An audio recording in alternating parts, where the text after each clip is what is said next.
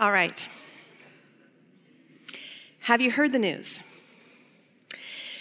Prince Harry and Meghan Markle are breaking away from the royal family. They want a more independent and private life. Yes, and apparently this news came as a surprise to the Queen, which generated subsequent meetings this week behind closed doors to help pave the way for the royal couple to establish residences in both Canada and the US. Now, you know, Queen Elizabeth has been the sovereign head of state for 68 years. She is the longest reigning monarch in the world. How many of you are watching The Crown on Netflix? It's pretty awesome, isn't it? She's also the sovereign head of the royal family.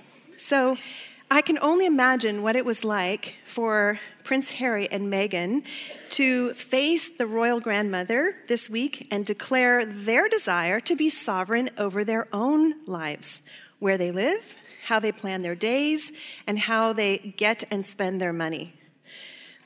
Can you imagine what it was like to face her and say, actually, we don't want to be figureheads anymore. We want to do our own thing.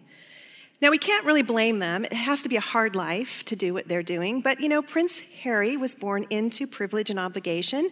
Meghan Markle certainly knew what she was marrying into when she married a very public figure. But I wonder how their newfound financial independence will work for them, and whether this desire to break free of the royal family will actually bring the sort of autonomy and satisfaction that they're looking for. But what about us? Who is sovereign over our lives? God Almighty is sovereign over our lives. And in our lesson today, James is going to remind us of that. He's going to remind us that God is sovereign over our lives. In fact, what we're going to learn today is that God is sovereign over our schedules and our stuff. God is sovereign over our schedules and our stuff. We're going to look at this passage in two pieces.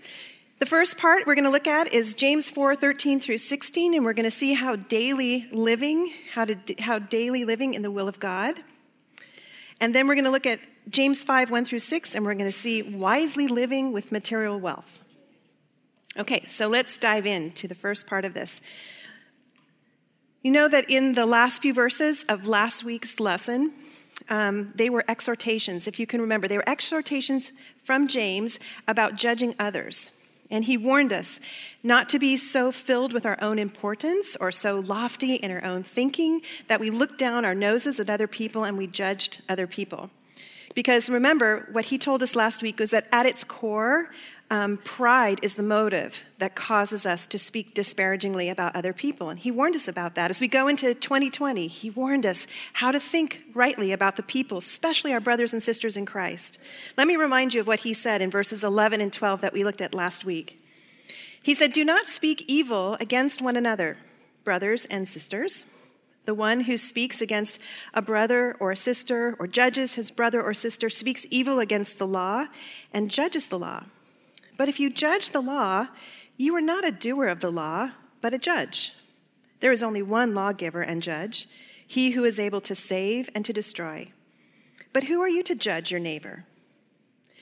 See, one way that we actually end up playing God is by judging other people's lives. We don't have God's infinite knowledge, and we don't have his to be able to see a person's circumstances, and we don't have his divine perspective to look into a person's heart and see their core motives. And so when we make unfair evaluations about other people or their attitudes or their actions, we're actually playing God. We're actually putting ourselves in his role. And that's what James is reminding us. We're in essence taking on God's role, but we don't have God's power, we don't have God's ability, and we don't have God's love. Now, the same is true as he continues. He's saying the same is true for us when we make plans for our own lives without giving any thought to God's will.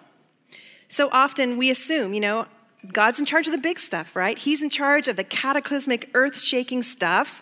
But in the daily decisions, we can make our own decisions about how to live our lives under our own sovereign rulership.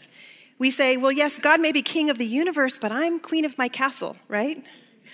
James tells us no. In fact, he says that's not true, and he infers that we're actually playing God if we go about each day making plans as though it all depends on us. And this is what he says as we start this next section.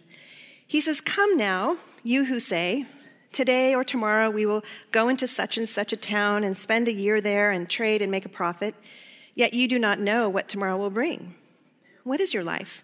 For you are a mist that appears for a little time and then vanishes. Instead, you ought to say, if the Lord wills, we will live and do this or that. As it is, you boast in your arrogance. All such boasting is evil. So whoever knows the right thing to do and fails to do it, for him it is a sin." Now, in the first century, when James was writing this letter, at the time the commercial world was bustling.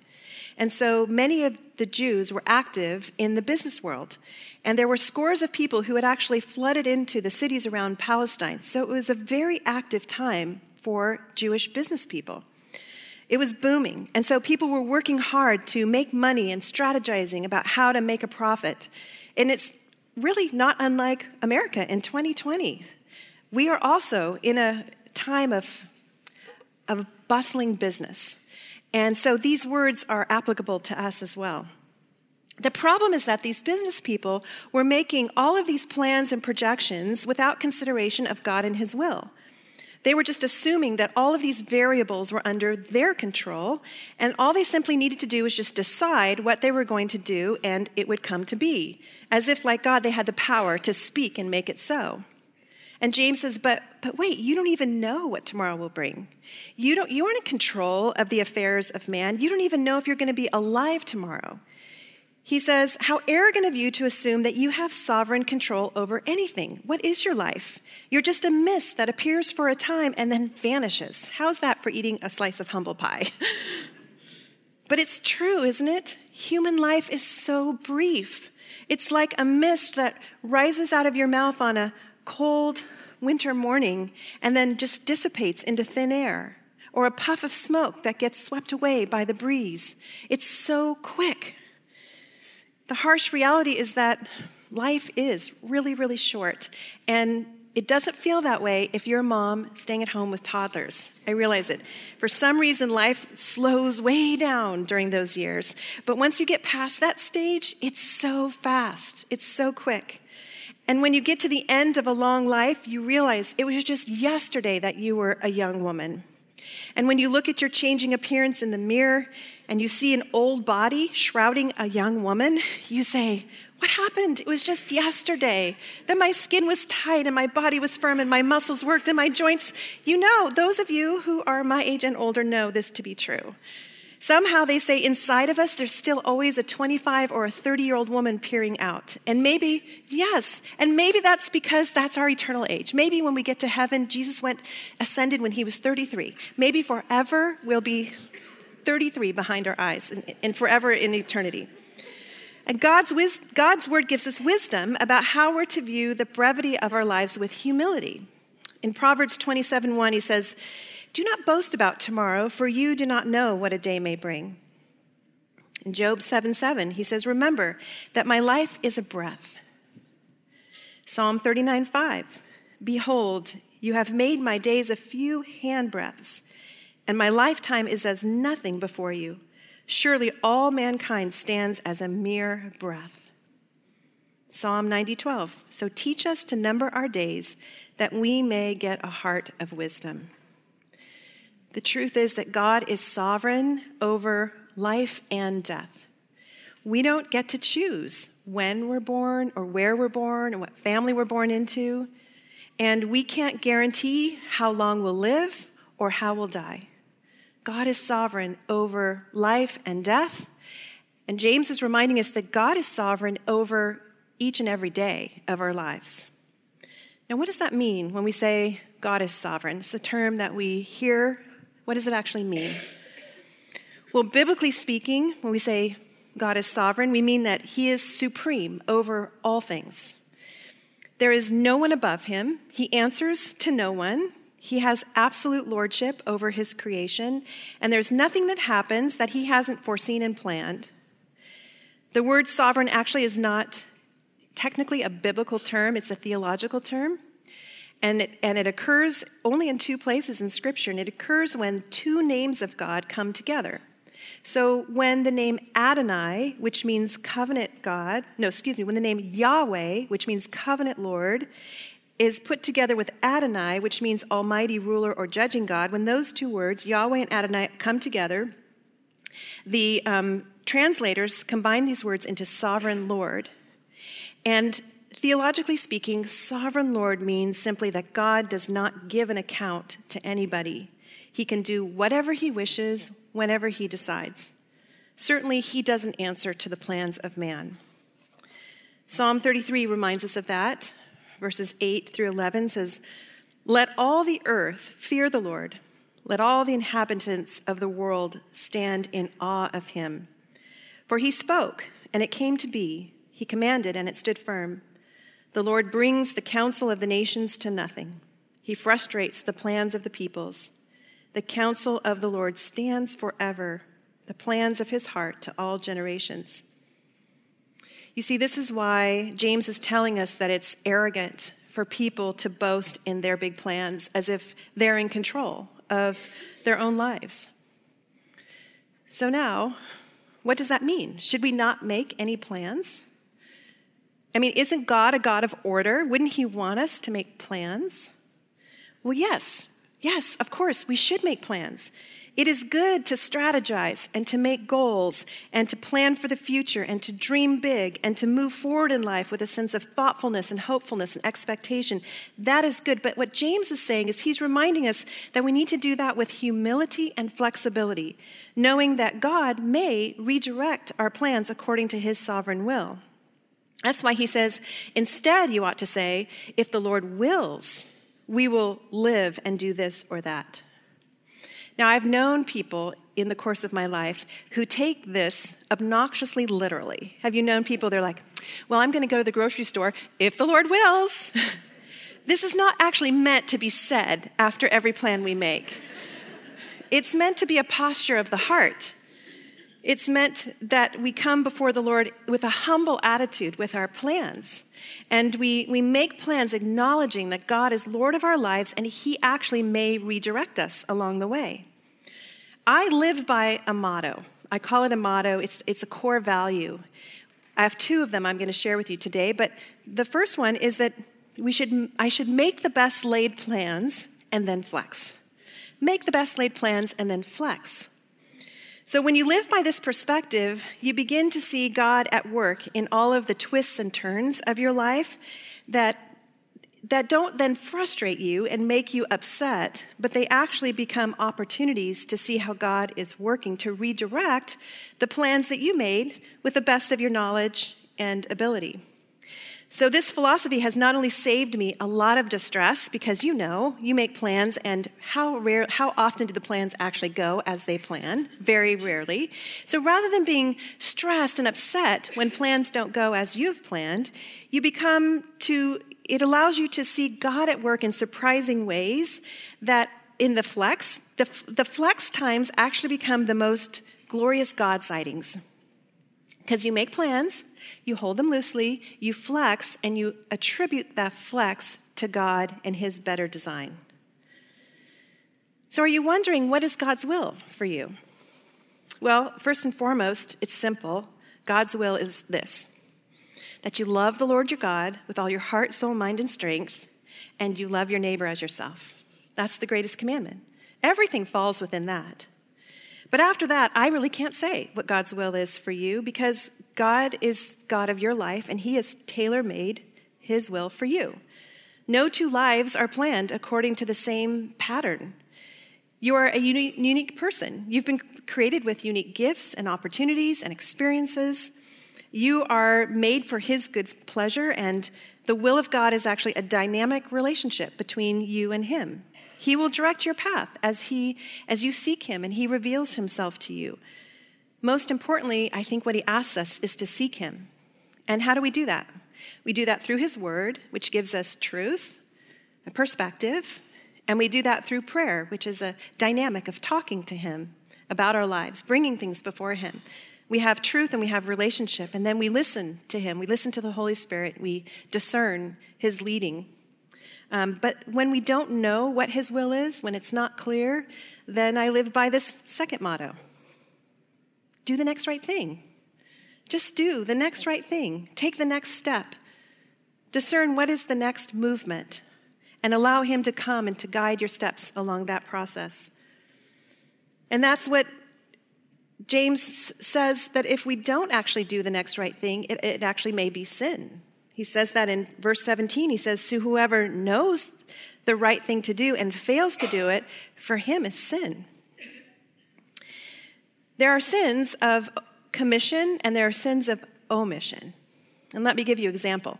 James has been talking to us a lot in this letter about favoritism. Do you remember the lessons we had on favoritism? Favoritism is a sin of commission. It is actively choosing to do something by favoring one person over another. That's a sin of commission. But James has also been talking to us about caring for the poor and the needy. To not care for the poor and the needy, that's a sin of omission. It's passively choosing not to do something. So both are considered sins against the will of God. So how can we live daily in the will of God? Here's a truth for you. Plan and then flex as God works with your plans for his good, for your good and for his glory. Make plans and then flex, trusting that God is working in your plans for your good and for his glory. Last October, just a few months ago, my husband Bob and I, we had planned to go to our cabin in Montana to celebrate his birthday. We made these plans back in the spring. We thought it would be really great to go there in October, close up the cabin for the winter, have a little bit of time together in our favorite place for his birthday, take some hikes, those kinds of things. Well, when the week came in October, we did hold our plans very lightly. We knew making plans in the spring, lots of things can happen between spring and fall.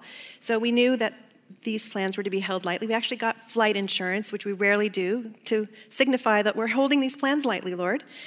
Well, on the third week of October, when it rolled around, we were ready to go. Thursday morning, we were planning to go. We were supposed to fly out early Friday morning. But by Thursday night, as we were praying, we felt the sense that we shouldn't go. Now, part of it was that Adam was coming down with a cold, and so for him, viruses can be life-threatening when they turn into pneumonia. He was very, very stressed about us leaving. Bob had started a new job, which when we made the plans in the spring, he wasn't working, so we couldn't have foreseen that. He was starting to feel a little bit premature about leaving a new job. Both our ministries had started, the River and BSF, so it was really, really busy. So we prayed, and we just thought, you know what? It doesn't feel right. I think we should stay home. So we did. Now, nothing tragic happened. The plane didn't crash that we were supposed to take. Adam's virus never actually materialized into pneumonia, and I'm sure it would have been okay if we would have pressed through that feeling and gone. I don't know, because we listened to that prompting, but I can't imagine anything catastrophic might have happened. But as it turned out, it ended up being this really snowy, cold weekend in Montana. In fact, it snowed so heavily, which was unusual for that early in the season, that we wouldn't have been able to get any of our outdoor chores done. We wouldn't have been able to take any hikes. We learned that there was actually a really tragic car accident going up the canyon where we have to go for our cabin. And we were just so at peace staying home. Like we had all of our bases covered to have a weekend of rest. And we ended up all weekend long just saying to each other, oh, thank you, Lord, that we didn't go fight that battle, but we stayed here and got some rest. We got to celebrate his birthday with both of our boys. And it was just this wonderful weekend. You know, I guess that was the example I could think of most recently of just like making the best laid plans and then flexing, trusting God to direct your path that may not always be to save you from crisis, but it might be just a gift. It might be just what your heart needs in that moment. Well, how about you? How do you respond when your plans are thwarted? When your schedule is interrupted? How do you respond? How difficult is it for you to emotionally handle changes to your best laid plans? How might you hold your plans more loosely, trusting in God's sovereign design for your daily life? Not just for the big things, like the vacations and the home purchases and should we have another child, but actually the daily things. What is God prompting you to do with your life or schedule that you're actually resisting? Will you take a step of obedience in that area by choosing just to do the next right thing? Well, another way that we play God is in our attitudes about money. And so next, James is challenging us to honor God with our wealth. Now, it's interesting because in these next few verses, chapter 5, verses 1 through 6, James launches into some of the most condemning language that we've heard so far. Notice that, though, that he's no longer speaking to brothers and sisters in Christ. He is not speaking to believers in this section. He is addressing the unbelieving, rich Jewish people who are living in his community. And he's chiding these unbelievers who are pursuing wealth apart from God, and they're actually leveraging their money in power and prestige over other people. Now, these rich are particularly the Jewish landowners, and they're exploiting and oppressing the poor. So James is warning them that there is a time of judgment that's coming, and their sins are going to be exposed, and they're actually going to have to pay for their evil deeds. This is what he says. He says, "Come now, you rich, weep and howl for the miseries that are coming upon you." That sounds a lot like the Old Testament prophets who pronounced judgment coming on people who are involved in evil deeds. We've already seen, as we've looked at this whole letter of James so far, that we know that God is so passionate for his care for the poor and the needy. And Jesus pronounces similar woes in Luke chapter 6. Jesus says, "But woe to you who are rich, for you have received your consolation. Woe to you who are full now, for you shall be hungry. Woe to you who laugh now, for you shall mourn and weep." So what are the rich guilty of? Well, let me break it down for you so you can see. First, they're guilty of hoarding their riches. See, in those days, we've talked about this before, rich people used to flaunt their riches. They would sew their jewels into their coats rather than store their money in the bank. They didn't have alarm systems to protect their homes from invaders, so they would wear their riches on their wrists with heavy metal bracelets, gold and silver, jewels on their coats. So everywhere they went, everyone could see what they were worth. And the wealthier they were, the more they feasted on fine foods, the more that they bought expensive imported clothing. So they had a very extravagant lifestyle that everybody was able to see. But they were using their wealth to stockpile stuff, and they were not sharing their wealth with the people in need all around them. And so James says, "Your riches have rotted, and your garments are moth-eaten. Your gold and your silver have corroded, and their corrosion will be evidenced against you, and will eat your flesh like fire. You have laid up treasure in the last days." They were hoarding. They were flaunting. They were using their money indulgently. So what is this balance then between saving and hoarding? Of course, we know it's wise to save. We know it's wise to invest. Jesus talks about the parable of the talents in Matthew 25. It is good to save, to invest, to make your money work, but it's wrong to store your money when you're not paying your debts, or to use all of your money for your own pleasure and not to serve the Lord. The truth is that God is the owner of everything, and we are his stewards for just a very brief moment of time. He owns everything, and we are given an entrustment of stewardship with what he gives us, and we're to use it wisely, well, not for our own prestige, not for our own hoarding, but to be a good steward of the things that we've been given. The second thing these people were doing was they were cheating their people. It says, "Behold, the wages of the laborers who mowed your fields, which you kept back by fraud, are crying out against you. And the cries of the harvesters have reached the ears of the Lord of hosts." So in this case, what they were doing is they were not paying their laborers. In fact, some commentators say that they were actually withholding pay in hope that the rate would go down, and then when they pay their laborers, they could pay them a much cheaper amount. So they were manipulating the payment of their workers to try to save money for themselves. And refusing to pay debts or being cheap with people is one of the ways that we cheat with our money. We saw an example of this in 2008 in the financial crisis when people were losing their homes, losing their jobs. The whole economy was in great distress.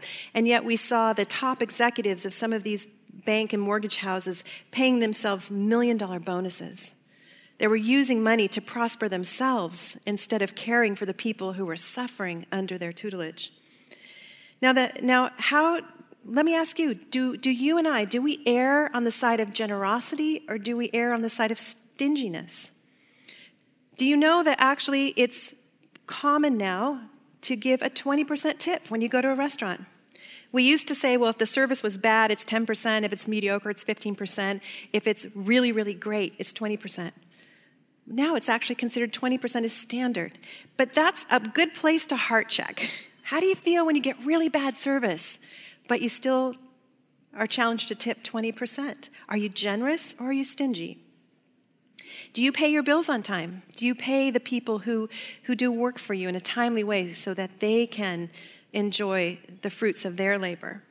The truth is we must be faithful to use what God gives us for the good of other people. We have to be faithful in the areas where we've been given stewardship. 1 Corinthians 4:2 says, it is required of stewards that they be found faithful. When God entrusts us with something, we are to be faithful in response to him. The third thing is living selfishly. In verse 5, it says, you have lived on the earth in luxury and in self-indulgence. You have fattened your hearts in a day of slaughter. Picture here Hugh Hefner. Picture here a man who's living out his wildest fantasies without limitation. He's gorging himself on the pleasures of life like a pig that's being led to slaughter. And his philosophy, eat, drink, and be merry, for tomorrow you die. Well, you know what? Compared to the rest of the world, we are all living in luxury. In fact, our metro community here is the richest in the state of Oregon. I showed you at the beginning of the year the wealthiest 5 cities: Sherwood, Lake Oswego, Westland, Happy Valley. We're living in a very, very wealthy community. So this word is a word of warning for us as well. Are we using our wealth for our own pleasure and our own self-indulgence? Are we becoming so comfortable with our lives that we're being lured into spiritual sleep? Are we forgetting our desperate need for God? Our mandate is to use our wealth to bless others, to care for the needy, and to further God's kingdom. Now, remember, James is not speaking to believers here, but he wants us to overhear his exhortations to the unbelieving rich so that we won't become complacent in our comforts and fall prey to the seductions that wealth brings. The truth is that material comforts can seduce us into spiritual complacency if we fail to keep our eyes on Jesus. I think you know this to be true. It's easy to become so comfortable in the things that we have that make our life just blissful in many ways, and we take our eyes off Jesus, yearning for more, comparing with each other, and not looking to God first and foremost for our sense of contentment, but looking to the things that we want to possess for contentment. Luke 12:15 says, Jesus said, take care and be on your guard against all covetousness, for one's life does not consist in the abundance of his possessions. And then the last thing was that these rich landowners were taking advantage of other people. In verse 6, he says, you have condemned and murdered the righteous person. He does not resist you.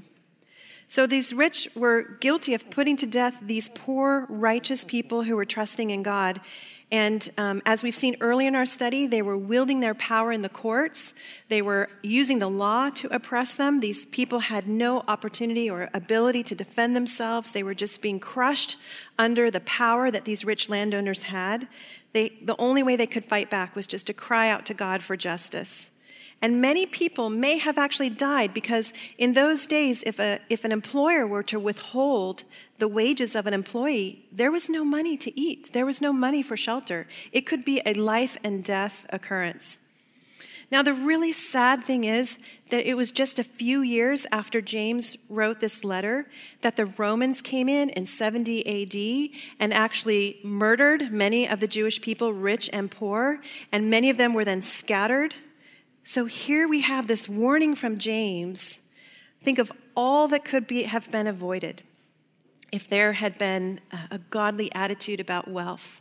And just a few years later, all of these rich people that James is warning some would have died, many would have been scattered with absolutely nothing. How much abuse and pain could have been avoided if they had viewed their temporary treasures as a lens of God for God's eternal riches? So the truth is, all earthly treasures belong to God and will remain on earth after we die. Everything that we have belongs to him, and everything is going to stay when we go to be with him in heaven.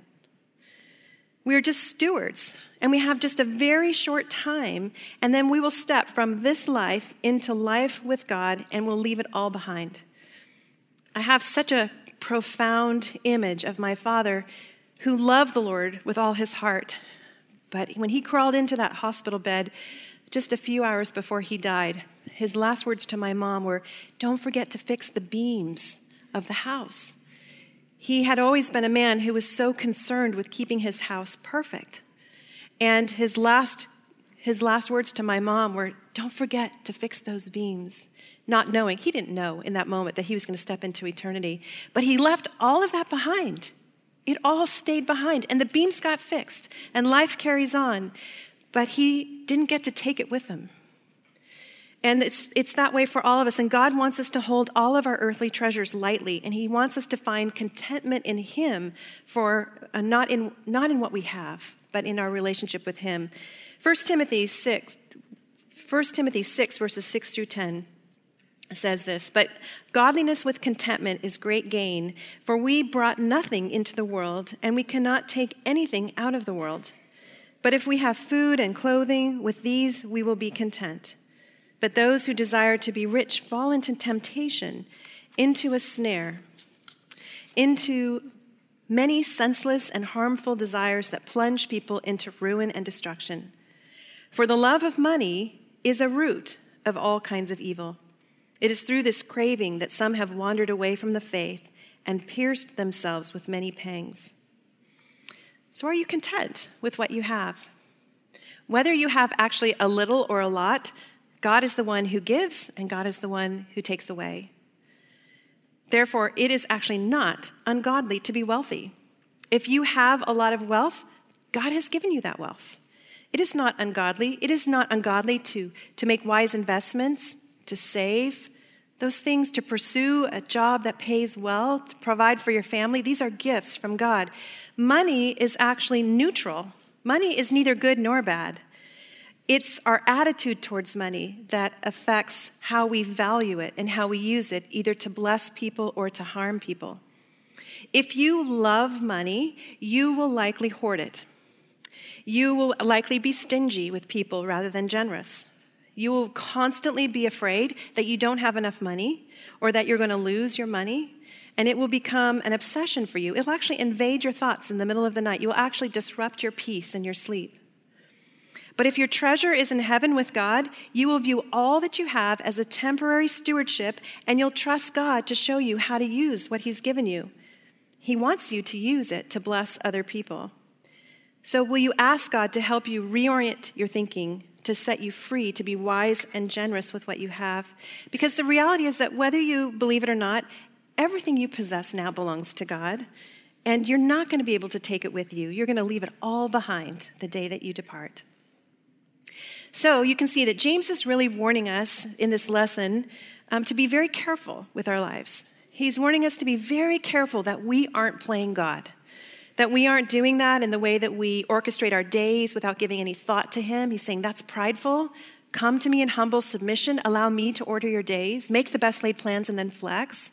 And he's warning us about how we view our stuff, that it doesn't belong to us. We're stewards for a time. So we have to be stewards that use our stuff wisely for his glory and for the good of others. And honestly, we need help with this. We live in a world that tells us actually that we're in control, that we're sovereign, and the more that we gain, the one with the most toys wins. So we need help reorienting our thinking so that we can bring our lives rightly before him and truly allow him to be sovereign over every single day. So would you stand and let me pray for us?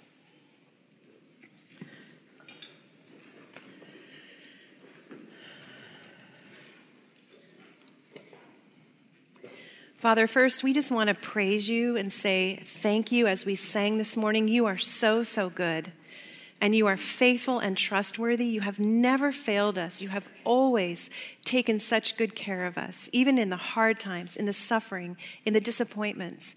You are even using the hardest things in our lives to show us yourself more clearly and to grow us up in our faith. So we want to say thank you. And we're sorry that we haven't trusted you fully. We're sorry that we listen to the messages of the world that drive us to want to have more stuff or to hoard or to actually love money more than we love you, love job security, love in retirement accounts, all the things that we find security in apart from just being content in you. And so, Lord, help us to have a good balance of wisdom and generosity. Lord, we want to use everything that you've given us as good stewards to further your kingdom, to love other people, to love you, to be loosely handed with not only our time, but our money. And so I'm so grateful that James just sheds light on these things. They really speak to right where we're living today. And we just want to say, would you please help us? Would you please, for each one of us, show us how we might make the best laid plans and then surrender the outcome to you, and how we might use all that you've given us for your glory and for our good. And we ask this in the name and fame of Jesus. Amen.